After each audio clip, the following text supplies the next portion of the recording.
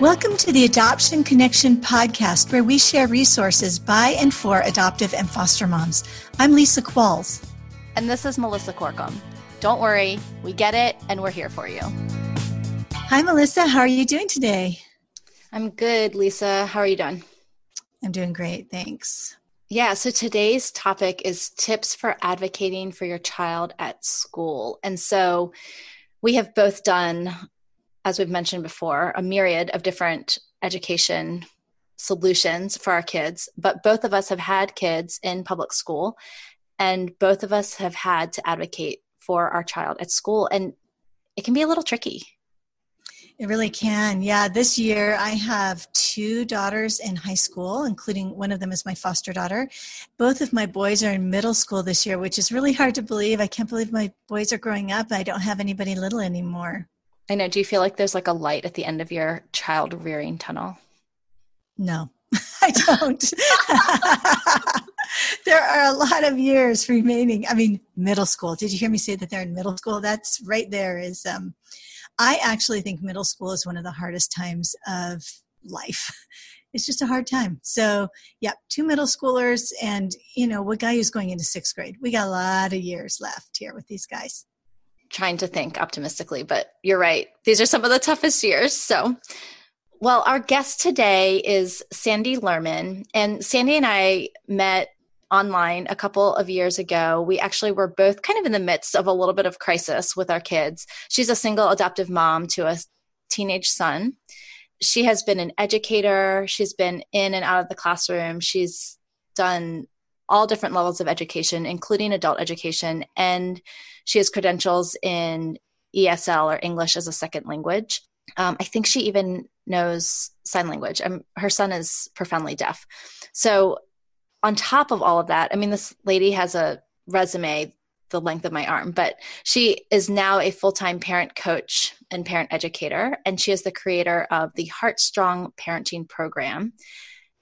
But the reason that she was such a great choice for a guest for our interview today is that she is now also an education consultant. So she is going to bring us just some really amazing wisdom and great tips for how to advocate for our children in school.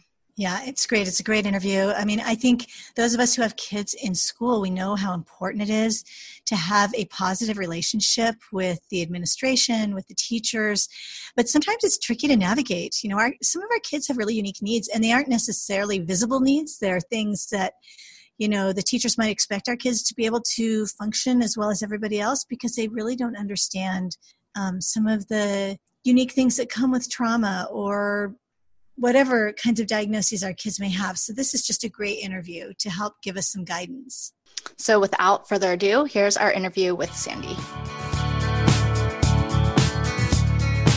So Sandi, in one of your recent newsletters, you mentioned you had become an education consultant. And I just remember thinking, oh my gosh, you would be such a valuable podcast guest because you have so much experience working with kids who come from trauma. And I just feel like navigating the school system is always such a hot topic because people there don't always understand our kids. It's that time of year, a lot of kids are starting to settle into new school routines, new teachers, maybe even new schools.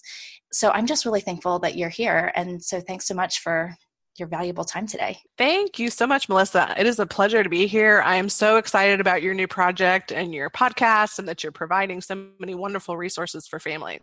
It's so important. Families are really needing this. So thank you for inviting me. Yeah, absolutely. So before we jump into the really meaty stuff, could you just tell us, kind of give us a primer, what your role is as an education consultant? Like, what is that? People that do that, what do they do? What is their job? A lot of families, when they're working with the school, they find that there may be certain things about the school system that they're not familiar with. They don't maybe know the territory. They don't know how to navigate the system. Basically, what I do is I provide education and resources for families to help them do a better job of navigating their rights, being able to advocate for their child, being able to get the supports they need, helping the school understand what a trauma-informed education looks like. And then if the child qualifies for an IEP or for a 504 plan, then I can help them sort of prepare the kinds of accommodations or maybe even modifications they might need for their student. What's the difference between a 504 and an IEP? And what does IEP even stand for? Sure, that's a great question. A lot of families may never have had to navigate that system, so we'll start with that. So an IEP stands for Individualized Education Plan, and students are eligible for an IEP if they have an identified disability, which can be a number of things. It could be a physical disability, it could be a cognitive disability, it could be an emotional disability.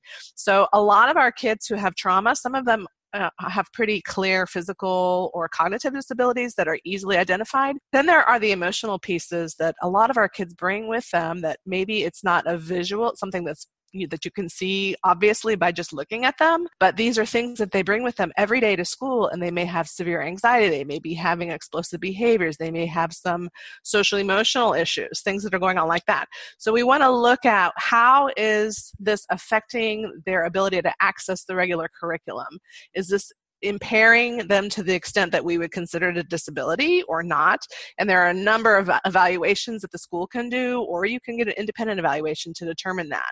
So a 504 plan is a little bit, I guess I would say it has less teeth to it, in the sense that it's not, you don't have an annual meeting or what we call a case conference here in Indiana. You don't have an annual IEP meeting. You just have a document that states this student needs something, full accommodation like preferential seating, or they need to use closed captions if they have a hearing impairment, or there's just something a little bit different that they need, but it's not something you need to have a meeting to determine specialized services or specialized accommodations. Okay, yeah. So my understanding also is IEPs are legally binding. So I know the schools don't always do a great job of accommodating once there is an IEP, but technically they're supposed to. And what's the legal status of a 504? Is it more like just suggestions? Like, is there a, like you said, it doesn't have as much teeth. So what does that mean? What that means is that it's not, you don't have a meeting about it. It's not, you don't have a team that gets together to discuss how it's going to be implemented. It's just a document that has, I mean, it's still a legal document. It's still something that needs to be enforced, but it's not, I guess you don't have as much input on it, and you don't call meetings. Like if you have an IEP, you can call a meeting anytime you want. And I frequently call meetings. Like I rarely go a year with only one meeting, that's the legal requirement. You have to have an annual meeting, but you can call meetings as often as you want if you're concerned that the IEP is not being implemented correctly. Okay. So I guess that's the difference. But there are other laws that are just about access to the curriculum that all students have, should be getting access to the curriculum, whether they have an IEP or not. And so even if your student doesn't qualify with a disability or for a 504 plan, that school is liable to make sure that your child is getting a free and appropriate public education. That's what we call FAPE. And if they're not getting an appropriate education, then we're going to need to have some conversations and see what that looks like to help that student. Yeah, I guess the key word there is appropriate. And I guess that can probably mean a lot of different things to a lot of different people. So, but that's why you're here, to help us navigate all of what that could look like. So if I'm a parent, I know my child is struggling at school, things aren't going well, maybe it's behaviors, maybe it's grades, there's lots of ways to kind of know. So maybe it's just mother's intuition. We're struggling at school. What's the very first thing that you recommend parents do as soon as they're concerned? I recommend for any child who has been adopted or who has early childhood trauma for whatever reason, I think it's really important to establish communication with the educators that are working with your child, regardless of whether they even have any struggles or not, just from the get-go. And that's so important, because then when you do see problems creeping up, then you've already established a relationship with that educator, and then it's not like, hey, I'm calling you to complain about the way you're teaching my child for the very first time. Having a relationship with the teacher, I always have a meeting every year with my child's new teachers, and I know they're very busy. I'm also a former classroom teacher myself, so they're incredibly busy at the beginning of the year. They don't really love to have meetings about students at the beginning of the year. But if you can at least get in with a counselor or the main classroom teacher, depending on whether elementary or high school, that's really important. If it's the middle of the school year, or it's like now they're starting to get homework, they're starting to get tests, it's maybe, end of September, early October, and you're seeing red flags, you need to have conversations with your child and also with the teacher without any preconceived notions about what's going on. Because if you go in like gangbusters and you're like, hey, you're not teaching my kid the way you're supposed to teach my, you need to keep an open mind gather the facts, gather the data, find out what the student is saying, find out what the teacher's saying. Don't blame anybody or start, going in. Yeah, I mean, there are times when you need to, use that back pocket sort of mother bear energy, but reserve that for when it's needed, right? So start off use on it a positive sparingly. foot if you can. Yes, use it only when needed, because you don't want to use up all your cards all at once. So start with a collaborative approach. Sit down with a teacher, get a sense of where they're coming from, give them a sense of your child. It helps sometimes.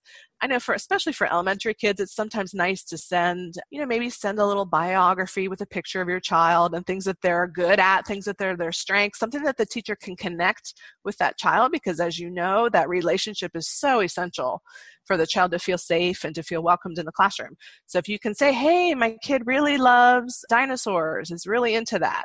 Oh, great. So then that's something the teacher can connect with on a personal level, or, a certain movie that the child has seen, or something that they're good at. Maybe they're good at sports, they're good at art, something that they can connect with. So that teacher has a way to build rapport with the child.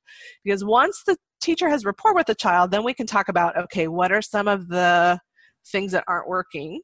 This isn't working for my kiddo. He's not able to focus. He's not able to concentrate. He's feeling shamed, when he's told that he's wrong, or he's getting anxious during a test, or he's needing to move around, or he's hitting other people in the class, or behavior issues. Whatever the issues are, then you can have a nice conversation with the teacher about it and see if you can come up with a plan. If it's not working, just talking to the teacher, and the teacher doesn't seem to have the time or the interest in accommodating your child and supporting them, then you may need to then take the next step and then contact the building administrators or the special education department, discuss with them your concerns and that you would like an evaluation done for your child. Now, the school has the right to decide whether they, are going to do the evaluation. You can always get an independent evaluation as well, but it's better to be collaborative with your school and kind of discuss with them how and what kinds of evaluations are going to be done. You want to request all of this in writing. Anytime you have a conversation with a teacher or with an administrator, you want to, even if it's by phone, that's fine, but then back it up with documentation. Send a quick email and say, hey, remember today we talked about XYZ. Here is what we decided. Here are the next steps that we've planned. I look forward to working with you on those next steps, right? So you're constantly documenting all these conversations, because later, if it becomes contentious and then there are some disagreements, then you can say, well, remember on this date, here's an email where we discussed this and this. So you'll have that. Document. Always keep a file, get a 3-ring notebook, keep all your IEP or 504 documents in there, keep examples of your students' work, comments the teacher writes on the papers, keep all that in a place where when you go to the meeting, you open up your folder and you have it all there, and they go, ooh, this mom knows what she's doing. She's very organized. She's not just coming in and getting emotional about her child. Yeah, those are great tips. So when you approach a teacher at the beginning of the year, how much information, because I know there's, we talk a lot about protecting our kids' stories. So what's the best way to open communication channels with a teacher, but also be really respectful of our child's story? Do you have any tips for that? Yeah, I'm so glad you asked that, Melissa, because I think there's a really fine line between being informed and being aware of a child's challenges, and maybe oversharing and having it be something that's private. Like what you said, there are some of our kids have very difficult histories. Maybe there's been abuse or neglect, and you might not have any baby pictures if the child was adopted. So there's lots of things that can be very sensitive issues. What I generally do, I start with a strengths-based approach. I try to kind of give the teachers some positive things about my child that they can develop that rapport with. But then I also will give them sort of a general, maybe I'll share an article with them, or I'll share some information, some resources with them that are really short, sweet, to the point. Not don't hand them a book when you walk in the first meeting, say, read this book and then we can talk. Don't do that. You can suggest, if they like to read, you can suggest books, but I think like short and sweet articles, there's some really great resources, and I can share those with you. You can add them to your show notes as well. From the Attachment Trauma Network has a really nice graphic that I like to share with teachers. I have an article that I've written. So there's lots of things you can share with them, but I think the most important thing is just say, my kiddo has some trauma, and that affects the way he or she is able to learn in your classroom. It might look like he's being really defiant or angry or uncooperative, but it could be that he's just really scared or he's just really anxious. So please be aware that the behaviors that you're seeing oftentimes just are, a symptom of an underlying emotional issue that he's having. Now, if you have a diagnosis from a qualified mental health professional, that can be used as part of the disability eligibility for the IEP. And so if your child has post-traumatic stress disorder, has a diagnosis of anxiety or depression or reactive attachment disorder, or any of those disorders that are in the DSM, those are things you can say, look, this isn't just my opinion, this is an actual diagnosis, and so we need to be aware that this is affecting my child. But if you don't have that diagnosis, you can just say, my child was just recently adopted, or he's been in my home for 3 years. There is history before that, so I just want you to be aware of that. Please don't call a lot of attention to it in class, but just be aware of it. And if there's any questions that you have, please contact me. And in fact, that's one of the things I highly recommend for parents is just be in contact with the teacher as often as you can. Don't send them long, 20-page emails, just really quick, short, to the point, like, hey, and some positive, some questions, try to mix it up a little bit so it's not always complaining, but offer them like a window into what's going on with your kiddo so that they're aware. If the child had a massive meltdown, 3-hour meltdown, they might not be able to finish their homework that night. And, when they walk in the door the next day, is the teacher going to jump all over them for not finishing their homework? That's probably not going to be a good plan for the day. So you may want to say to the teacher, there may be evenings when we just have to focus on family time because we're still working on attachment. We're working on healing some of these traumas that my child has been through. So please be very understanding. I will try to email you or call you or leave a message somehow, let you know if that happens, but please be flexible in your approach with my child. Perfect. So started off the school year, you've started a communication channel with your child's student. Even if it's not the beginning of the year, it's not too late to do that. No, you've started to fact find, try to keep Mama Bear in her cave until absolutely necessary. So you're, just asking questions, being curious, both with the teacher, with the child, perhaps there's some communication and you're getting some understanding from the teacher, yes, there's some struggles. Perhaps you can collaborate for some things, just independently that you and the teacher can work out. In a perfect world, that's the way it would be. Right. So pretend that doesn't happen. And I know you said, let's pretend to go to the administration if they won't even have the conversation with you. But let's say even they had the conversation and sure. And maybe they're not even disagreeing with you. They're agreeing that something else needs to happen. So then what's that next step after that? We talked about evaluations, that would probably be maybe the next step. So then what happens after evaluations have happened?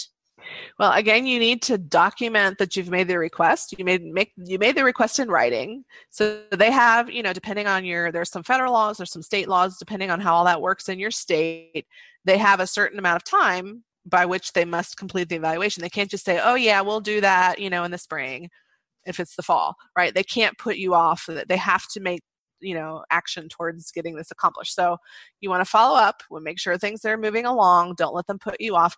A lot of times, as an FYI, if your child was internationally adopted and they speak English as a second or a new language, sometimes they're very reluctant to do any kind of evaluation on a child because they don't speak English fluently enough to have a valid test score on whatever the test is that they're giving. That's actually illegal for them to do, to put off doing an evaluation based on solely because the child speaks a different language from English. So don't let them use that as an excuse. Yes, they're going to have to do some alternative kinds of assessment. That's something that I have a lot of experience with because I taught English as a second language for many years, and the the school psychologists were very reluctant to do assessments on my kids when it was clear to all of us that there was a disability in addition to a language difference. So don't let them put you off. But if your child was recently adopted and they don't have an IEP, they don't have a 504, you have no idea what's going on, then you do need to have that evaluation done. Once that's done, they will have some data. They will share it with you. They'll call you together. You'll have a meeting with the school psychologist, with the classroom teacher. At least one classroom teacher should be present, usually an administrator. You also want to make sure that whoever is in charge of the funding for special education is at your meeting. A lot of times they don't go to the meetings. It's just the teacher or the special ed person in your building, but they don't have the authority to make funding decisions. It's actually against the law in my state, and I believe in most states, for them just to say, well, we can't give you that because we don't have the authority to pay for that. And we'll call the person who's in charge of that and ask them if it's okay. the person who is in charge of that needs to be at the meeting so they can hear the story that goes along with why you're requesting a certain resource or certain whatever it is that you're asking for in the IEP. They need to be at the meeting so that they hear the needs and they hear the discussion. A good parent education consultant can help you kind of navigate that. Like, what are your rights? What can you ask for? And so you need to be really informed about what your rights are. You want to get on websites that have that information. You want to either hire a consultant or talk to your parent information center. That's another resource that I'll give to you to put through the show notes. But find out what you're allowed to ask for, what your rights are, be prepared, have all that before you go to these meetings. Because if you just walk in and say, yeah, whatever you say is fine, they're going to give you the minimum requirement and maybe nothing at all. They might say, well, he's doing fine. He's getting C's in all his classes. And yeah, but he's also coming home and having massive meltdowns as soon as he walks in the door because he's so stressed out about the testing and so many things going on. So you may be seeing things at home that they're not seeing at school. I believe it's important to have two different kinds of allies on your team. You want somebody in the school that really believes you and believes in your child and understands what's going on. That's why you want to develop a good relationship with the teacher. But if the teacher's not the one, if you're finding that the teacher, you're kind of butting heads with the teacher, you may want to look to another person in the school that could be an ally for you. Maybe the school counselor is a little bit more trauma informed. Maybe the assistant principal. There could be some other person in your school district who works with, a lot of times special educators understand about emotional challenges. So you want to find somebody who can kind of navigate the system internally for you at your school. Then you also want to have an ally outside of the school, which in our case was our mental health professional. We have a counselor who was working very closely with my kiddo and would either come to meetings, which was fabulous because not a lot of times they don't have time in their schedule or they just can't do that. But either who could attend the meeting to support what you're saying about your child's mental health needs, or who can write you a beautiful letter stating, these are my, this is what I'm seeing. I've been working with this family. This is what this child needs. This is what, will help him be successful in this classroom. So we've done both. We've had mental health professionals at the meeting and we've had them just send a letter. Letters can be very powerful. And I do that for the families that I coach and that I work with and that I do educational consulting for. I have written letters just stating, this is what's going on with this child. This child was recently adopted. This child has these issues going on. I've worked closely with this family. Here are my recommendations. Just having a letter like that from somebody who's not the parent is huge, because the parent, they think that we all are just, we think our children are special snowflakes and different from all the other kids, and they need, as the parent, they feel like you're coming into the meeting with a bias. So if you can show them, no, it's not just me, this professional person also says that this child needs this. So I find that that's very effective to help you, not just get what you want, but also to advocate for what your child needs to be successful. That's what hopefully that's what everybody wants. Yeah, we have definitely used that in our situation for our family. And we've even found as many letters as you can gather. So we've had, maybe a therapist and a psychiatrist and maybe someone who did a neuropsych eval, like you said, documentation is it's key. It really is key, because I don't know about you, but I am an emotional person, and I bring tissues with me, but they usually just put a box next to me because I will probably cry at some point during the meeting, because it's just so, you want your child to feel happy. You don't want them to be anxious and scared and bullied and confused and frustrated. You don't want that for your child. And so when they're saying, well, we can't do this and that, and you're saying, but my child needs this and that, and they say, well, we can't, sometimes you feel so powerless. So when they see the emotional mom crying, please give my child, it doesn't have the same effect as being very calm, giving evidence, showing the support, showing that this is just the data. This isn't just me crying because I want everything for my baby. So I know you mentioned a bunch of different people that are ideal to have at meetings. And my experience is that, even just coordinating the teacher in my schedule was like a nightmare. And so getting everyone in one room was so hard. So what are some other tools? I know and maybe this is national, in our area, we could request to record the meeting, and we actually would both record. The school system would record any meetings we had, and then I had a little, I got a recorder off of Amazon, just a little pocket recorder, and I would stick in the center of the table, and then that way if I had to advocate for us, with that person who had the keys to the funding, or, needed to run it by, or let our therapist listen to it so she could suggest other things or write a letter accordingly. Are there any other tools like that are helpful if you can't get all the key players ideally in the same room at the same time? I've never resorted to recording. I think that's a great idea. It can make you appear to be a little adversarial if you say, I'm going to record everything you say. Sometimes people it scares them off. But if you're at the point where you've had 2 or 3 meetings and you're not getting anywhere, then that's when you do want to pull out sort of the more, like you're being very serious about this, and we need to make sure that we're all on the same page. I think having the letters, having people write letters, bringing that evidence, I think bringing examples of the child's work, that you have, or examples of like a worksheet or something that the child struggled with, and you can bring that in. I think having the child come to the meeting is really helpful. Now, I don't always have my child sit through the entire meeting, because I've been known to have 4 or 5 hour long meetings at times. So, and in one school, we decided that we would just break it up into 2 days, because they knew it was going to take that long. So like, let's just schedule the 2 days now, and we'll table it in the middle, and we'll finish next time. That way everybody was able to, get it in their day.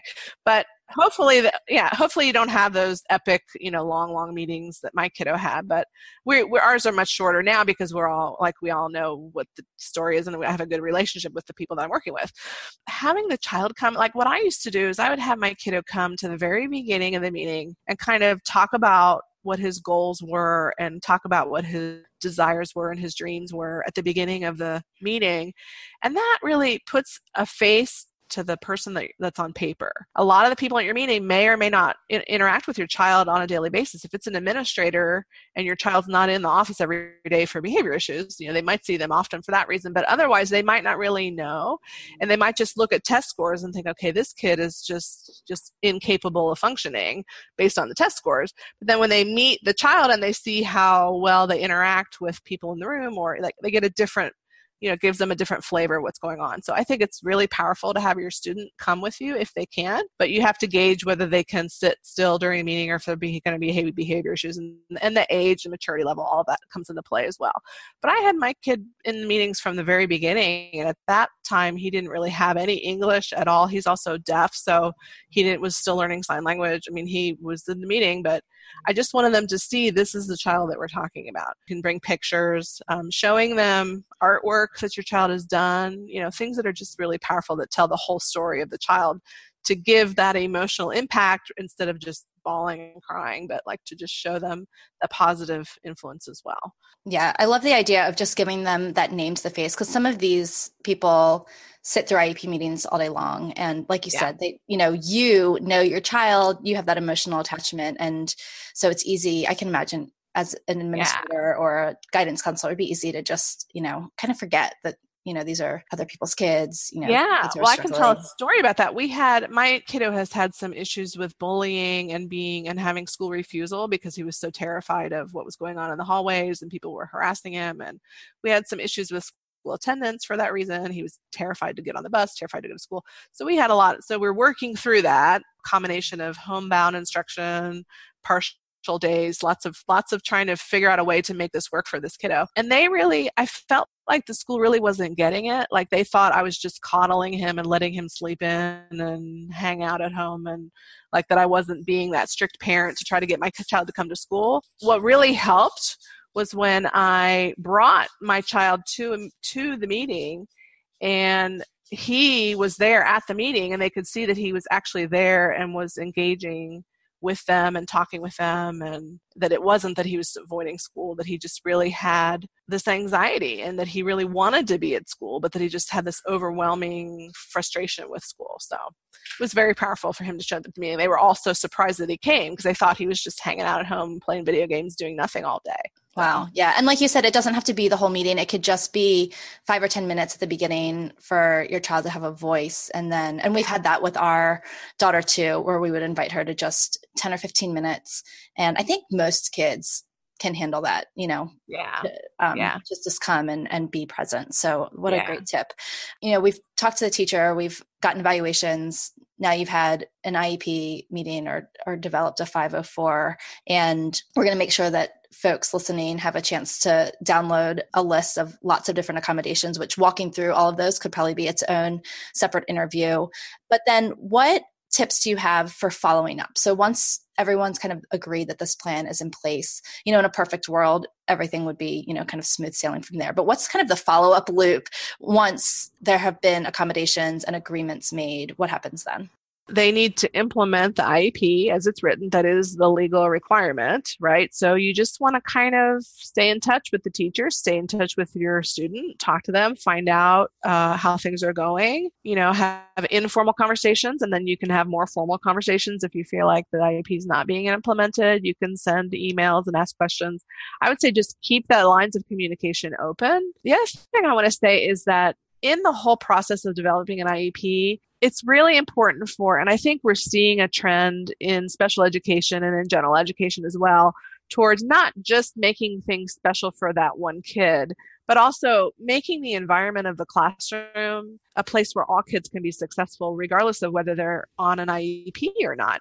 So really, all of these accommodations and things that that you can suggest for your child's IEP, these are things that are going to benefit all the children in the classroom. So hopefully, if you can get your teacher on board with a more trauma-informed approach to teaching, it may change their instruction for the entire classroom, which really is a win for everyone. So that's what I would encourage families to do, is to really be part of this movement toward a more trauma-informed approach, because studies are showing that up to 1/3 to maybe even a half, maybe even more, depending on the school and the kids. Many kids are just flying under the radar who have trauma, who may not have mother bears like you and I going into these meetings and fighting for our children's rights. There are other kids around your child who are probably getting into fights and having all kinds of behavior issues because of their trauma.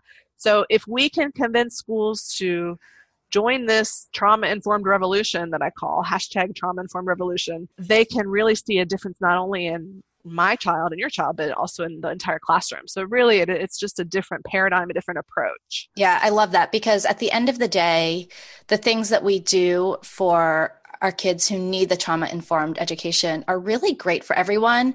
But if we don't do the things for the trauma kids, then kind of the whole classroom falls apart. So it's really a win-win for everyone. There's really no good reason not to use kind of these more trauma-informed methods, because they're just good classroom management. They're good relationship building things, which, teachers really do want, I think, with their kids.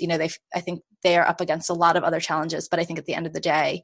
And so I think in some ways, especially if we approach it the right way, they'll feel really empowered to have some tools and have just a more peaceful classroom and just feel more satisfied at the end of the day, that they didn't spend all day just, managing and fighting kids. Right. And the reality is that in today's schools, teachers are under a tremendous amount of pressure, and they are experiencing trauma as well because of the pressure that they're under. They've got so many different needs in the classroom.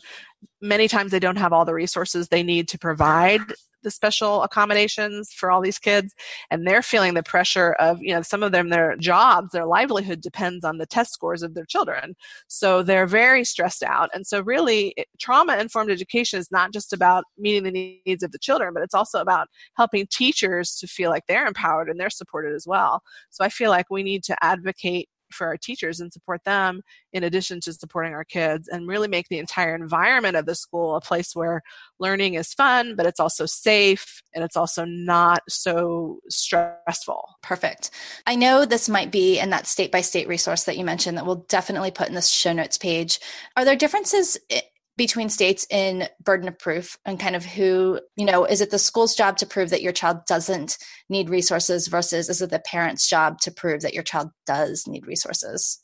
Hopefully you won't get to that point in your discussions and in your meetings where you're trying to fight for something or you're trying to prove that your child needs something. But if it gets to that point, really, it all comes down to documentation. So there's been different case law on this, and I don't want to go into all the legal pieces of this because it may depend on your state. It may depend on how that plays out with your particular situation. And again, I want to mention that as well, just legal disclaimers that I'm not a lawyer. So if you do have legal issues with your school and you feel like they're not providing the education that your child needs, you may want to hire an attorney to help you prove that your child is not getting the education that the school has agreed to give them. But I think it's a shared responsibility. We've gone back and forth on this, and really it's a shared responsibility. Whoever feels like something isn't being done or needs to be done really does need to provide evidence to that effect and kind of show why they believe that. I know you mentioned free and appropriate public education. Are there any other kind of keywords that it would be helpful for parents to know in terms of either their rights or things that just kind of make action happen or make people's ears perk up, because it might show that you're not just an emotional mom, but that you've done a little research and that you know kind of what you're talking about to enough of an extent to have, educated conversation about this. The free, appropriate public education, the key word there is appropriate. You want to remind everybody at the table that we're talking about what's most appropriate for my child, and having my child in this testing situation where the anxiety is so debilitating that he's not able to show his competence in this area is not an appropriate way to evaluate him. So we need to give him an accommodation, give him in small groups, let him sit in a quiet place, whatever that is that we've agreed on, so that it's a more appropriate situation. So I think if you use the word appropriate frequently when you're talking about it, they know what that means. They know that you don't want to say he deserves the best education. I want my child to get the best.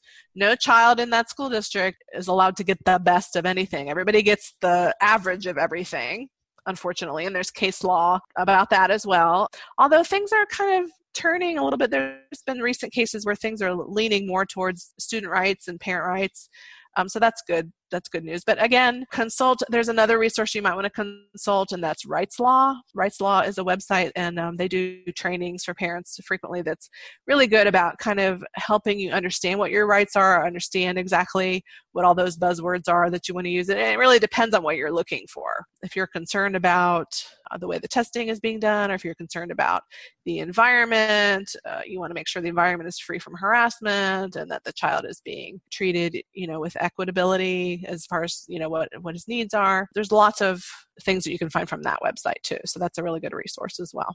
Are there any last things that maybe I didn't ask that I should have because I didn't know to ask, to share with parents regarding education and advocating for their child? You need to keep the goal in mind, no matter what it is that you're fighting for or asking for or advocating for. What is your end goal? Do you want a child who has an education so that they can go to an Ivy League college? Or do you want a child who is happy and satisfied with their life and feeling like they're making a contribution, whatever that looks like? Or is it something in between, right? So you want to look at social, emotional goals as well as academic goals and come up with a balance somewhere in the middle, because I think it's easy for parents to try to shoot for the moon with everything and say, I want this, and I want this, and I want this, and I want this, and my child's going to have this therapy, and they're going to do this kind of intervention. And you throw so many things into the IEP that you're really overwhelming the child with therapies and interventions, and they get to the point where they are going to feel stupid and frustrated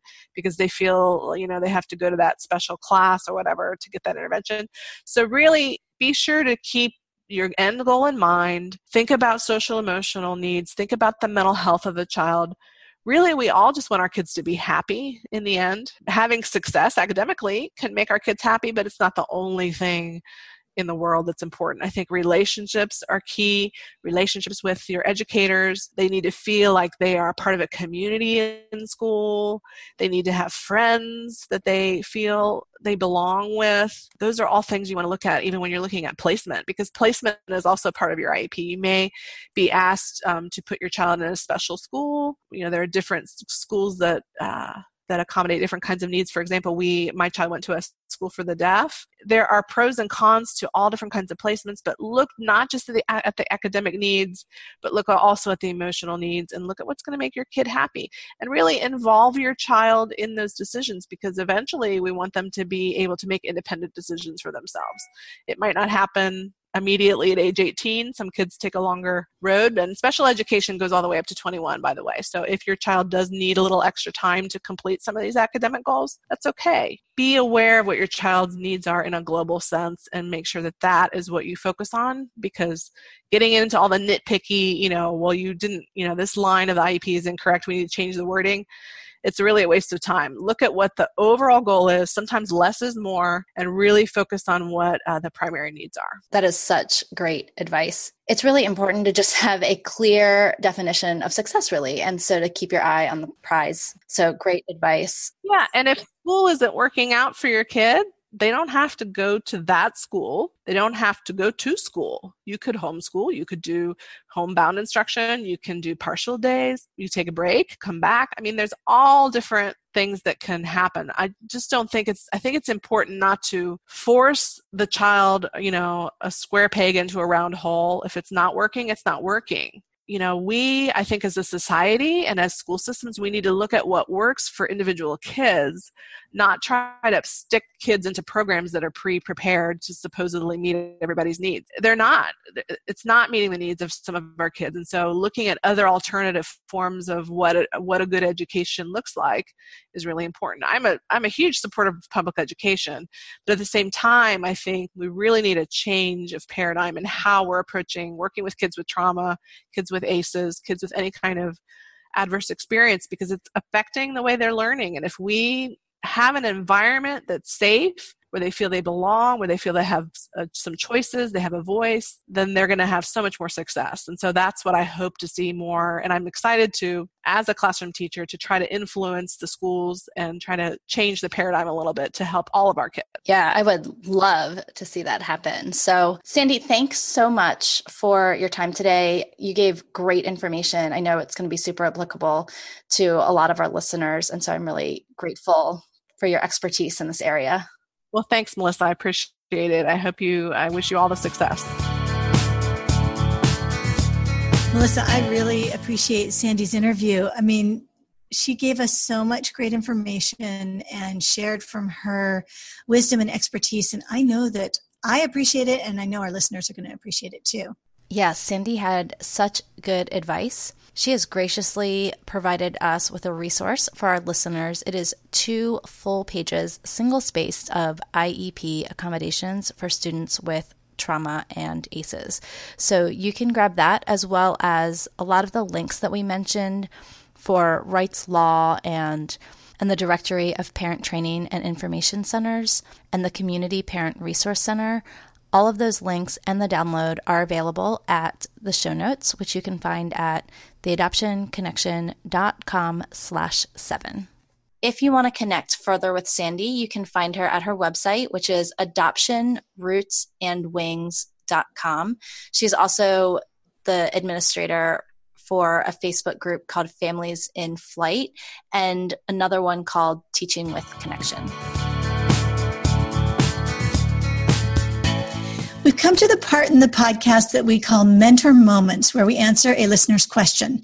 Today's question is this: my biggest parenting challenge is bonding with my toddler. Can you give me some suggestions? Such a great question. And we did bring a toddler home once upon a long time ago. I would say one of my favorite ways to bond with a toddler, well, really bond with anyone, is food, because I love to eat and I love food. One of the keys to make food a really great bonding experience is to create a pattern of yeses through the feeding ritual. So if you think about, babies, we are able to give babies a lot of yeses, and we need to do that whenever we're bonding with anyone else other than a baby too. And so instead of maybe giving your toddler like a whole bag of goldfish, you can actually create a whole bag of yeses by you holding the bag and having your toddler ask for each goldfish with respect. And that could be with, tiny little 2-year-old words, or it could be sign language. And then every time they ask, you immediately and quickly give a big joyful yes and hand them the goldfish or the snack or whatever you're working with. And the great thing about that is, instead of just one yes, like, yes, you may have a snack and here's a bag of goldfish, you're creating a lot of yeses. And it really is a very quick way to start that attachment process with your toddler. Yeah, I agree with that. I once played a game with I think it was probably my little boys, although it might have been my younger girls too, where I wanted them to practice asking for things with respect. And I wanted to sort of practice saying yes, because that doesn't always come naturally for me. And so I used M&Ms. And they would ask for an M&M, and I'd say yes in a really kind of exaggerated way. And I tried with the ones who would tolerate it, I would put the M&M in their mouth. Now, I did have some kids who couldn't tolerate that. That was too close. But anyhow, it was fun. I think we maybe did it a couple times, but it was a lot of fun, and they actually remember that, and so do I. If I were to recommend one thing for bonding with a toddler, it was actually with just about any child, I would say it would be rocking in a rocking chair. It is so powerful to hold a child and rock them. For me, what I did, I mean, some of it came naturally, but I actually intentionally set aside time to rock my child every single day. And, you know, you could say some kids won't tolerate this very well. You may need to start with a really small length of time, like a few minutes, and then try to build. But if they like it, I mean, I would be in that rocking chair as much as you can maybe stand. Use it as a time to have some close proximity and touch. Use it as a time to make eye contact with them, read them stories. But mostly, you know, they're going to be close to your heart and your heartbeat and being held in your arms, and that builds some safety.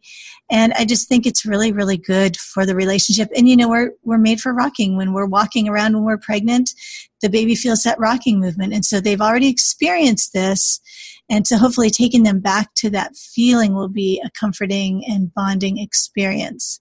Now, Melissa has learned some things about how this also affects the brain. And since she is my resident brain science nerd, she's going to talk about that. Yeah. And so this brain science piece is also helpful for those of you who are not Lisa and not as naturally nurturing as she is, because rocking with anybody other than a baby just never probably would ever occur to me. But if I know that it's good for your brain, I will do it. Okay. So we know that activities that kind of create a really solid, healthy foundation of brain health and brain structure for our kids are activities that are four things: rhythmic, relational, repetitive, and sensory. Rocking is all of those things. It's rhythmic and repetitive. You're going to do it in relationship. Even if you have a toddler who won't like sit on your lap, you could even, if you have a porch swing, like swing side by side. And then it's sensory. It's going to stimulate the vestibular system, which is kind of the thing that tells us where we are in space. Rocking is a phenomenal activity for bonding and brain development. If you're thinking about buying a rocking chair, I would encourage you to buy something bigger than what you think you might need, because you may have a child who can't actually tolerate being held, but would be willing to sit next to you and maybe with your arm around them. Honestly, we've had a couple chairs that weren't very attractive, but they were the most useful tool I had for building attachment, and I recommend it so highly. Something that goes right along with rocking but expands into other areas is playful engagement. We hear about playful engagement as a means of building attachment and connection, and there's so many small playful things you can do. Honestly, Melissa and I both confess that we are not good at play, like board games and those kinds of things. I'm just not very good at. But there are all kinds of small things that you could do with a toddler that would be playful. And one tiny thing I would recommend is we used to do little finger games with our kids, with little rhymes and little things you did with your hands. And we had one that our kids in particular really loved about a bunny jumping in its rabbit hole. There's a great book that we want to recommend to you called I Love You Rituals by Becky Bailey, to give you great little playful things you can do with your kids, little rituals to help you build connection. Yeah, so the book has everything from positive nursery rhymes to finger plays, silly interactions, relaxing and soothing things, hide and seek games, cuddling, so things you could maybe even do in that rocking chair, and even physical games. So it's a super practical buy, and we'll have a link to that in the show notes. So if you would like to submit a question for a future episode, you can send us an email to email@theadoptionconnection.com or call and record your question at 208-741-3880. If you need more personalized help, we do offer private coaching. For more information on that, you can head to theadoptionconnection.com/services. Before you go, we'd love to connect with you on social media. You can find us on Facebook or Instagram as The Adoption Connection. Thanks so much for listening. We love having you. If you enjoyed this episode, please leave a quick review over on iTunes. It will help us reach more moms who may be feeling alone. And remember, until next week, you're a good mom doing good work, and we're here for you. The music for the podcast is called New Day and was created by Lee Rosevier.